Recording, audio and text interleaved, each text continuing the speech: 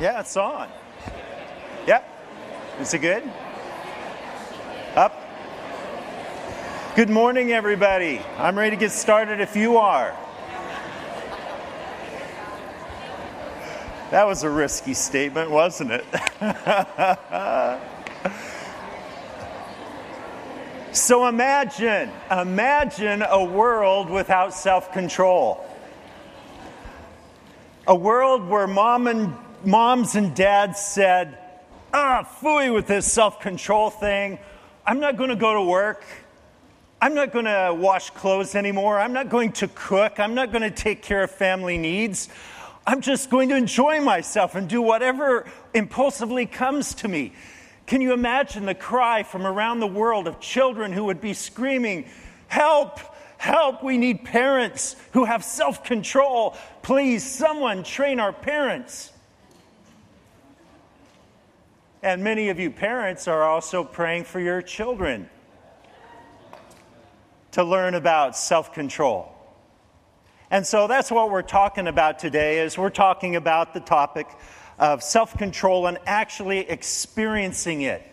That it becomes something that is a vital part of your life because Christ is doing a work within you and giving you power to actually have this self-control experience. Now imagine again with me a world where you're pulled over by a police officer and you pull out your wallet or your purse and you open the window and you lean out and you take your, I was told to do this, the way to do it, to take your driver's license out so that the officer sees your hands, sort of thing. And the officer comes up to you and says, "A little bit in a hurry today, huh?" And you sheepishly say, "Well, yeah, you're right. I kind of blew it. I just wasn't paying attention. I'm sorry, officer." And he takes and goes and checks out and comes back to you and he says, "Would you please get out of the car?" And you get out of the car and he cuffs you. And a couple hours later, you're standing before the judge and your lawyer comes up to you and says, "We don't have time to talk, just plead guilty." And you're going, "What? Yeah, this is nuts. Just plead guilty." And so the judge says, "What do you plead?" And you plead, "Okay, I'm guilty." And the judge looks at the paperwork in front of him and he says, "Well, there's 2 counts of respect and 1 count of kindness toward this officer. I'm throwing this case out." Can you imagine a world where you were actually punished for self-control and kindness and good things? And so we read this scripture about the fruit of the Spirit. But the Holy Spirit produces this kind of fruit in our lives: love, joy, peace, patience, kindness, goodness, faithfulness, gentleness, and there it is, today's topic, self-control. There is no law against these things. There's no law against these things because these things are good. These are the fundamental building blocks of healthy relationships, healthy society, and justice. And so these are things that are the foundation. They're the things we want our children to have. They're the things that we need in society so that we treat each other respectfully and so that good things happen in our culture. And so we are talking about this whole issue of self-control. The Bible indicates that in the last days, men will be without self-control. That means that 2 extremes will probably occur. One extreme is going to be that people are going to be controllers of others. And number 2, it probably means that they'll be out of control in terms of their emotions, their reactions. They'll be reactionary. And so you will stand out as a very bright light, folks, if you demonstrate self-control. In fact, I think a lot of hiring departments would be looking for people like you because they need people who are dependable, people who can hold back, people who can focus, people who can do what they need to do to make that business successful. When you're driving down the road, aren't you glad that people have self-control and decide to drive on the right side of the road? When I first started driving, I thought, this is nuts. There's no divider. All you have to do is go over about 10 feet and you've got a head-on. This is crazy. Aren't you glad that self-control exists in the universe? But where's the source of it? Where do you get your self-control from? Oh, I've experienced it with people. A lot of people have self-control when it comes to their own benefit. Yeah. When it works for them, when they get the contract, when they make a buck, when it blesses them, when it works for their convenience. Oh, yeah, self-control. I've got self-control. But when it costs you something, when you actually lose by having self-control. Remember what Jesus did? He had a lot of self-control. He was in the garden. They were coming to arrest him. And he was praying. And he prayed, Father, but not my will, but yours be done. Now there is self-control. A sacrificial self-control that says, I'm going to act in the best interest of hundreds of millions of people that I want a personal relationship with. Jesus is investing in them by sacrificing his life. He went to that cross, he died, he rose again, and today he offers you that strength and that power, which includes self-control. It's a beautiful thing. You can actually experience it. And so our theme for today is get your self-control in Christ. I know that you've probably, like me, tried to find it in your own willpower, your self-determination, your strength, your conviction, your courage, and you said, I'm going to do this. But I submit to you that that kind of self-control is flawed. It's flawed because it's weak. It's inconsistent. It's based on selfishness rather than a pure motive. And it's not consistent because the standard oftentimes shifts. Because you move to your advantage rather than holding to a standard. In fact, the implication about self-control is that there's a line in the sand. And you have a conviction about that line. That over here is the good and over here is the bad, and I'm committed to the good. Or over here is the light and over here is the dark, and I don't want to go with the dark stuff. I don't want the dark side. I want to be on the light side. And so when you choose self-control for your life, you are choosing something very significant, because everyone who experiences you, when you have your self-control on, they're going, I like that. But when you don't have the self-control going, they're going, this relationship doesn't work very well without that self-control and self-discipline thing going on. Self-control says, I can hold back. Self-control says, that's okay, I don't need that. Self-control says, no, I'm going to look out for the other person rather than pushing my agenda. You see, self-control has a lot to do with how you relate to people and the kind of healthy relationships you build. A few messages ago, Pastor Bob said, self-control is a disciplined life of sound decision-making. I like it. So let's use it for today. A disciplined life of sound decision-making. And there's 4 things that you can plug into, 4 keys that will help you to experience this kind of platform for real, honest self-control. Number 1 is you have to be trained by grace. And we talk about grace because it's one of the key terms in the Bible. It means, well, one person has said, is God riches at Christ's expense. It means God has all these resources that he wants to invest in you. Now, if you're interested in that resource, those resources, you will experience the power of God in a way that you will never experience it if you try to do it by sheer willpower. Try it. Try God.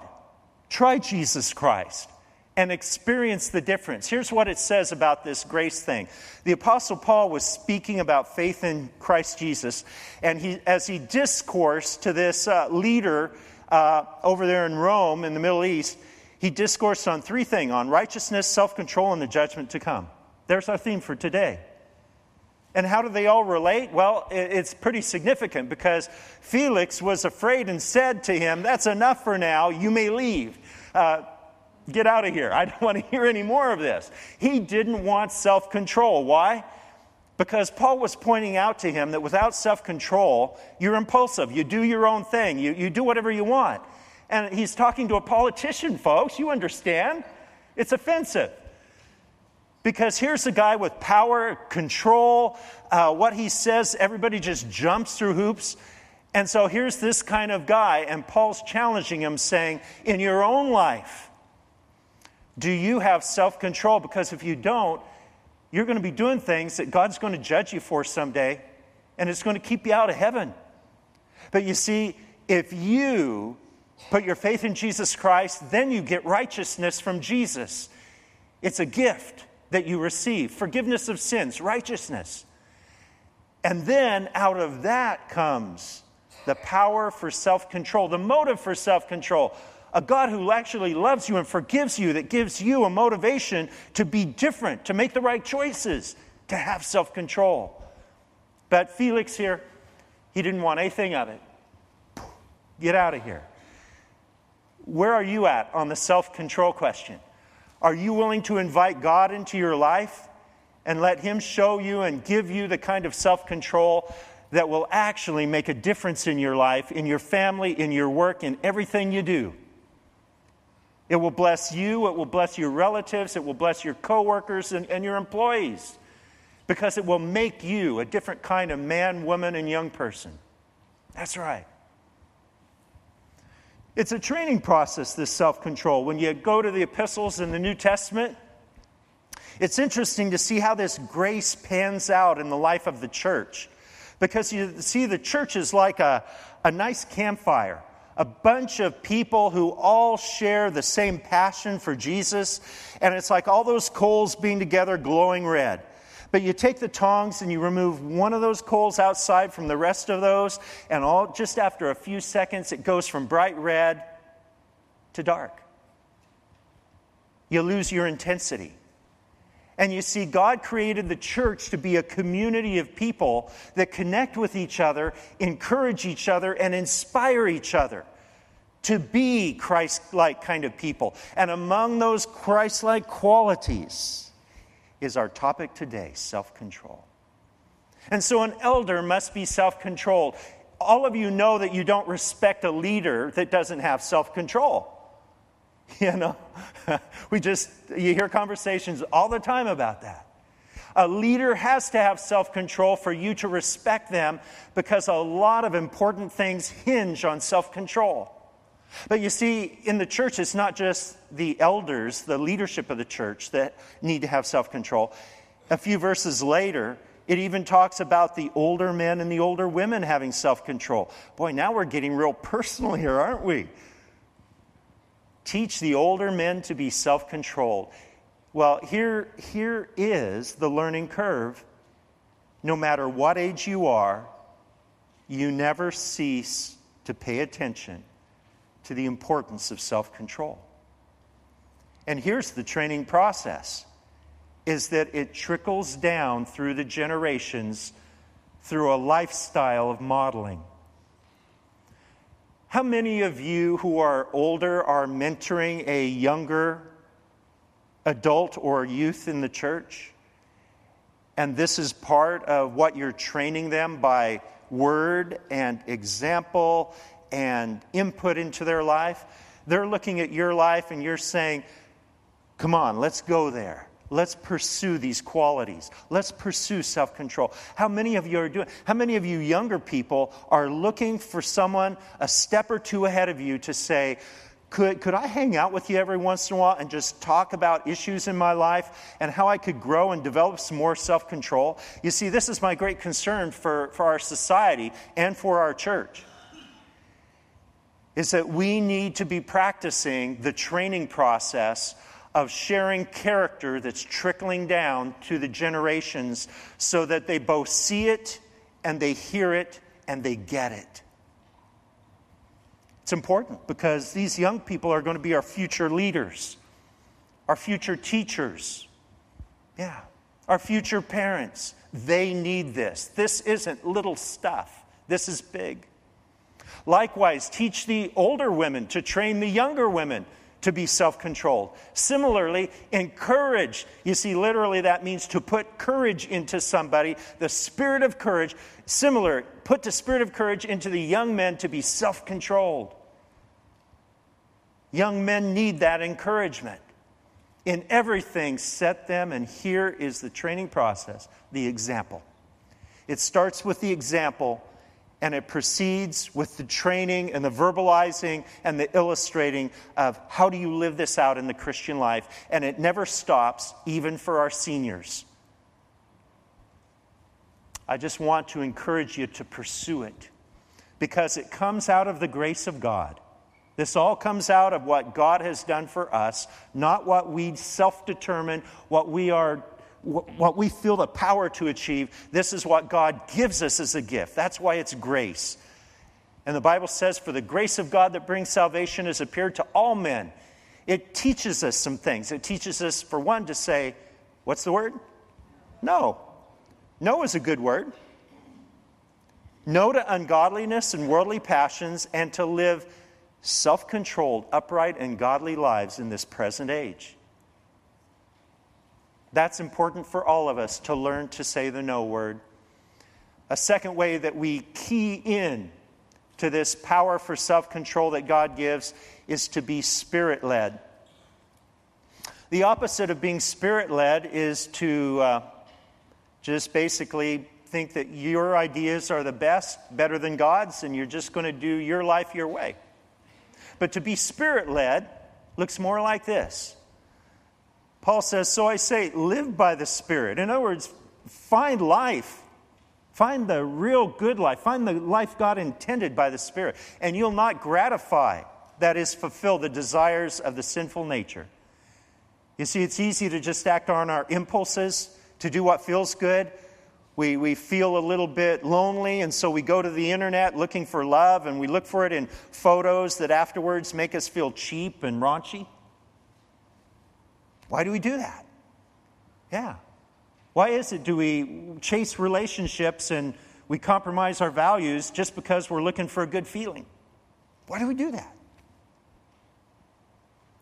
Because this sinful nature draws us away from the goodness that God has for us. Those who belong to Jesus Christ have crucified. Notice that it's a done deal. They have crucified the sinful nature with its passions and desires. Since we live by the Spirit, let's keep in step with the Spirit. This is the Spirit-led life. It's about you. You still have intelligence. You still make decisions. But you are plugged in and tuned in on your radar to the Spirit of God who takes the Bible and makes it real to you. And then he wraps up this section of Scripture by saying, how we treat each other, let us not become conceited, provoking and envying each other. Because you see, you can get this kind of hyper-spirituality. And if you've been hurt or abused by someone who's been hyper-spiritual, I ask your forgiveness. It's wrong. It's just frankly wrong. There's to be no pride in this thing. This is about God helping us become the kind of people He designed us to be. And that's not about competition. That's not about pushing people around. That's not about I'm one up on you. This is about we're in this together. And God's Spirit is freely shared among us. And it's a great thing. It's an exciting thing to experience. And so here's the three concepts that will help you to be led by the Holy Spirit in your personal life. Number one, you have to have a new understanding of freedom in Christ. You're not free because you're a self-determining human being. You're free because Jesus Christ died for your sins on the cross. He paid for every one of them. And He died not only that you could be forgiven of your sins, but that the power that keeps you from loving and obeying God would be broken, removed. You no longer have this sinful nature. You're not a sinner. You're someone who happens to be a believer who occasionally makes a bad decision that looks like something you used to be. This is crucial. If you don't believe this, you will be stuck. if you believe that Jesus Christ died and freed you from the power of sin, then you have no excuses any longer. You can say, I am free, truly free, to love God with all my heart and to make decisions that reflect the strength He gives me by His Spirit. Once you understand that, that creates momentum. Momentum. Now you start pursuing His guidance. You just simply say, God, what do you have for me today? At least that's what I do. I just say, God, what do you have for me today? Because when I started writing up my daily planner, it didn't work. It always got changed. It always got interrupted. I always found that it seemed like the cutting edge of what God wanted to have for me today wasn't on my agenda. He wanted to insert it. And I just realized I had to just back away and say, God, here's my tentative agenda. What do you have for me today? Yeah. Lately, it's been really different. Because, you see, I grew up I was trained in the positive mental attitude school. And my dad taught me hard work and discipline at an early age. And so, you see, I worked hard. And I worked my way through school. And it's only been more recently, actually, it's only been the last 4 weeks that I've been experiencing something with the Holy Spirit I've never experienced in my whole life. When I went through school, graduate school, I worked hard in the summer and I paid it off. I didn't have the experience like some of my friends did where they went to the school mailbox, opened it up, and there was a check that paid for their semester.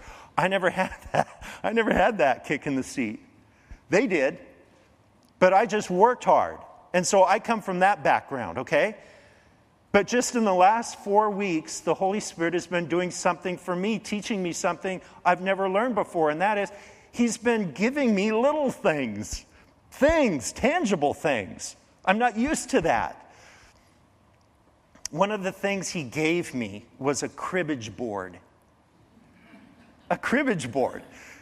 And someone here in the church took me out for lunch, and this person took a cribbage board. We played cribbage. And someone there at that restaurant came over to us and observed what we were doing. And I entered into a conversation with the person, asked them if they'd like to play sometime, and they said, sure. So I gave the guy my phone number. But I don't have a cribbage board. So how am I going to do this? And so a couple Saturdays ago, we're putting some flyers on doorknobs, so people can know that Gateway's out here. And the last house I put the thing on, the garage door's open, and the lady at the house is sitting in there, and I say hi to her, and she invites me in. I realize, she's got a little garage sale going here. And there.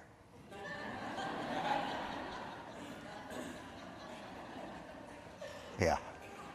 There it was. There it was. It just blows me away. And so now I know. You know what I'm waiting for next, don't you? Now, because what God supplies, He creates. He's making movement here. He's creating something. I don't know, maybe I'm supposed to be the the staff cribbage player. I don't know. But if I can do that for Jesus, I'll play cribbage with you. Okay? Who plays cribbage? Oh my goodness, that's a lot of cribbage. I'll look forward to it. Okay. A challenge. But you see, I'm just trying to be in tune here with pursuing God's guidance. Holy Spirit, what are you doing? How do I respond? What's next? What's next for you? What's the Holy Spirit just putting thoughts in your mind and you're going, where'd that come from? Why? And maybe that's the Holy Spirit telling you to do something and to simply respond humbly. And here's how this looks in terms of just in your notes. If you are not being led by the Holy Spirit, you're doing one of two things. You're either trying to control other people or you're a little bit out of control. Not all the time, but it shows up in one way or the other. And different people could probably tell you which one you do. But if you're under the control of the Holy Spirit, then you're being guided, and God's taking you places that you normally wouldn't go. And that's what I heard from someone 2 days ago. They said, since I started reading my Bible and praying on a daily basis, I found it so much easier to love people, to be at peace, But when I don't do that, it's hard to do that, they say. But lately, they're seeing this start to happen in their life because the Holy Spirit is guiding them. If you're controlling others, it comes, the Bible says, from desires within you that are inappropriate. Ungodly desires. And the way it shows up is usually manipulation. There's a few other things, but primarily manipulation.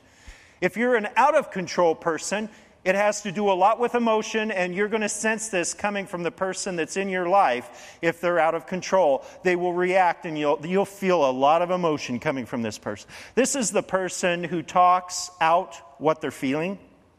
And sometimes they say things that they regret later because they're just kind of talking it out as they go along, and then they realize maybe they shouldn't have said it later. But you see, if you're under the control of the Holy Spirit, then faith is guiding you. And you're being obedient because you want to, because you're in love with the God who loves you back. He died on the cross for you, rose from the dead, and He has the power to help you live the Christian life. And that's the whole point of this message, folks. If you try to do the Christian life on your own power, you will fail. You'll flop. Folks, the power of the Christian life comes with obeying the Holy Spirit because God loves you and gives you His Spirit freely to help you. Isn't that cool? I think that's so cool. So the third key that will help you plug in to this power from God to be able to live self-controlled life is to think clearly, to be clear-minded. When you're caught off guard, you're probably just like me. Your heart revs up a little bit. If you're really maybe ticked off a little bit, your hands might sweat a little bit, and your heart races, and you start to feel it, feel that emotion coming on. The Bible calls us to be clear-minded when that happens. Here's what it says about these things. For this reason, make every effort. Okay, here's a little bit of effort on your part. Remember, the Christian life isn't passive. You're engaged. He gives you His power, but you're still making decisions and choices based on the Bible and the wisdom of God, praying about it, and letting God guide you through the path of that day. And so you add to your faith goodness. And you want to add to goodness knowledge. And with the knowledge, you add self-control. Because you see, knowledge that's not practiced with discipline is just a bunch of head knowledge. Won't change your life. Might make you sound smart, but you see, God's interested in taking it from here to here. He wants you to experience the Christian life. And so you read your Bible, that's where you get your knowledge, and then the self-control comes whenever you decide you're going to start putting into practice, and sometimes you say no to things that aren't good, and the things that are great and wholesome you move forward with and say yes. And then after that you go, wait, I want consistency here. And that's where the next quality you add to self-control, perseverance, because you want consistency in this thing. Once you get the momentum going, you want to experience this Christian life more and more. You don't want to slide back. You want to move forward and upward and onward because it's actually kind of fun. It is fun. I enjoy it a lot. Therefore, prepare your minds for action. Be self-controlled. When your head starts to spin a little bit, when you get flustered, when things start to grind for you, prepare your mind for action. Be self-controlled. And then it says the end of all things is near, and that's not chronological. What that's saying is summation. He's summing up. What's the point here? What do you want to achieve? Well, therefore be clear-minded and self-controlled. The two go together. You have to be thinking clearly, otherwise you're going to end up messing up. And so we combine those two together. Let us be alert and self-controlled. For those who sleep, sleep in the night. And those who get drunk in the night. So it's talking about nighttime being a time when people tend to sleep. Most people do. And from what I hear, a lot of people like to start drinking in the evening, and so they get drunk at night. But since we belong to the day, let us be self-controlled. You see, there's something in common between getting drunk and sleep. You're out of it. You're not alert. You're not on your game. But when you get up in the morning and you take that shower and you stretch out and you slap your face or whatever you do to wake up and to get alert and to get on your day, that's what he's saying here.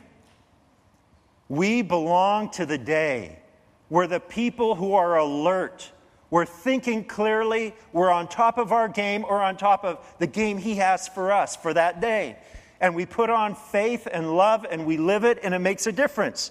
But you see, if we are not thinking clearly, folks, we're going to have diminishing returns. That's what the book of Proverbs says. He who loves pleasure, meaning hedonism, will become poor. And so here's the person who's worked hard, they've made their nest egg, they've been successful, but you see, they start to get into pleasure, and so they're wasting all of it. They're just starting to throw it all away. Because once you prioritize hedonism in your life, you will start to lose control and not have self-control. But maybe you're at the other end. Maybe you're just starting out. You're just starting that business. You're a young person. You're just finishing up school. You want to succeed in life in terms of your finances and getting that house and that nice car. And God's not against houses and nice cars. But look at this is the emphasis. Whoever loves wine and oil will never be rich. So this is the person that goes to the luxuries right away and they just start putting it on their card and they're spending beyond their means and they're getting all these fun things, these nice things, the things that make them feel good, the things that are enjoyable, but it'll keep them from becoming rich because they're squandering it before they've even made it. Think clearly is what the Scripture says to us. The fourth key that will unlock this self-control that you really need is to keep your emotions under control. And probably everybody here at one time or another has got worked up a little bit. Some people can even start talking and they work themselves up into an emotional froth. Other people, it takes someone pressing the button. So would you write next to number 4, what is your button that ticks you off, that miffs you, that gets you upset? What would someone do to cause that? Because you need to be aware of this. You may already be. Everybody else probably is. But you need to, right? You need to know what this thing is, because if you're going to ask God for the self-control to overcome, you need to know what the primary target is today. Okay? So keep your emotions under control. Here, once again, it goes to the older men. See, a lot of times church sounds like we're picking on the young people. But you see, a lot of these scriptures are talking about the older people. Teach the older men to be temperate. And this is all about an older man's demeanor. Has he learned to poise his spirit? Is he calm under pressure? When the heat's on, does he start boiling over? Or does he have poise? And so we combine temperate with self-controlled, and here you have someone who is truly poised and calm, even in the midst of the unexpected, the pressure, and the heat. So what is it that ticks you off, that causes you to start losing it emotionally? The Bible says a fool gives full vent to his anger, but a wise man keeps himself under control. Yes. And so even for you married couples, sex is an emotional thing.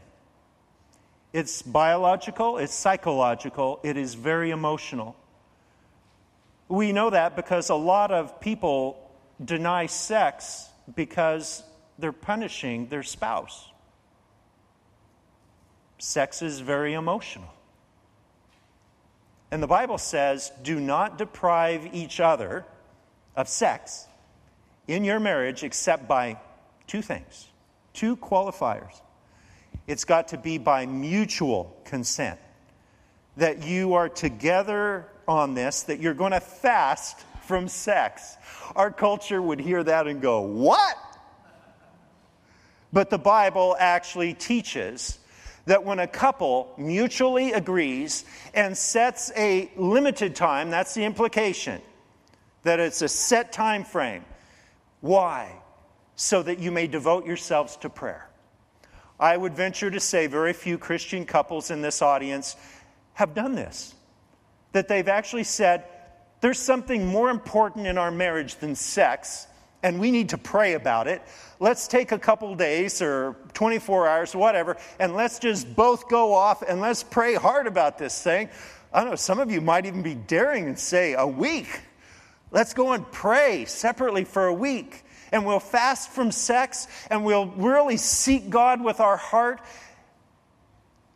and we'll see what God says to us in our prayers. And then you come back together again so that Satan will not tempt you because of your lack of self-control. You see, God understands that everybody's at a different place with their sexual self-control. And in your marriage, you need to talk to each other about this. And you probably understand after you've been married long enough how your spouse ticks and what sets them off, what makes them hungry for sex and all these things. But what's the important thing here is that you are meeting your spouse's needs and that you together are seeking God. A theology of sex. Yes. God has a lot to say about it, and it has a lot to do with self-control because, you see, some of you are being tempted.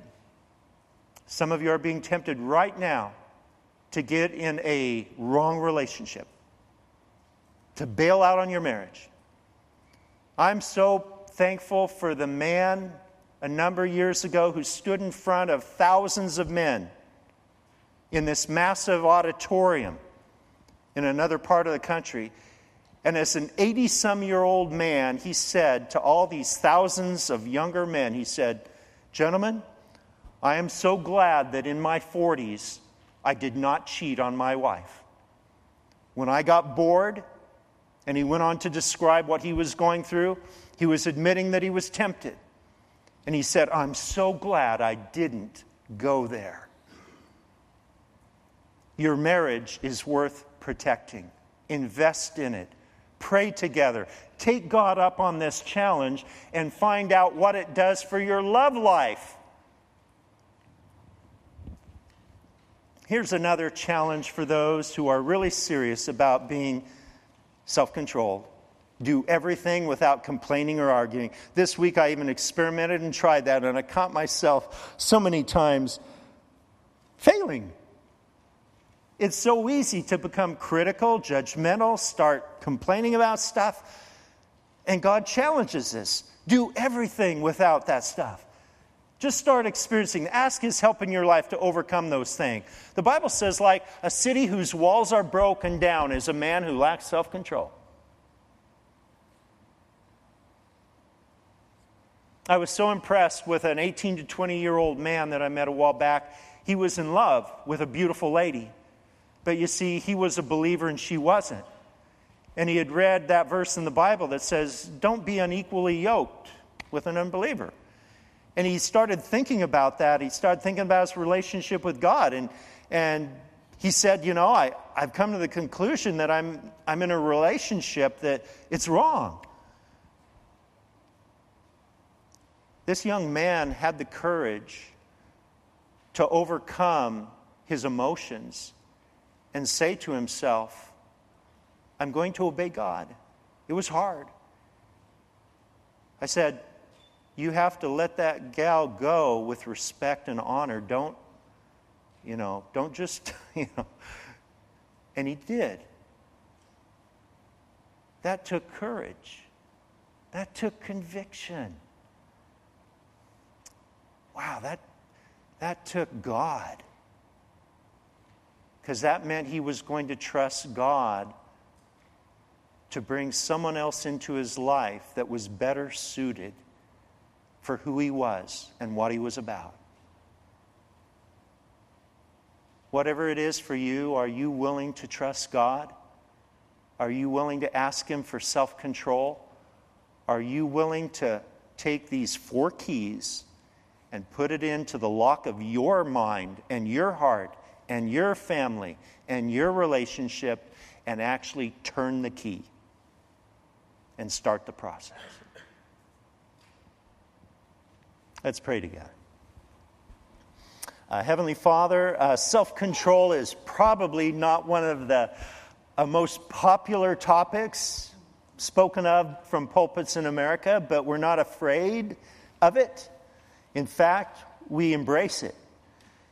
And we ask, Lord Jesus, that if anyone here wants the power of the Holy Spirit to come into their life, that they will invite Jesus to forgive them and to empower them so that they can experience this self-control. And for those of us who have been walking this path with you, Jesus, for some decades, we pray as well that we would take the command, whether we're older, a little older men, a little older women, that we would take up the challenge and that we would pursue self-control and that we would begin mentoring the younger generations and that we would begin encouraging each other. And so, Father, we thank you that the Word of God is straight up and true.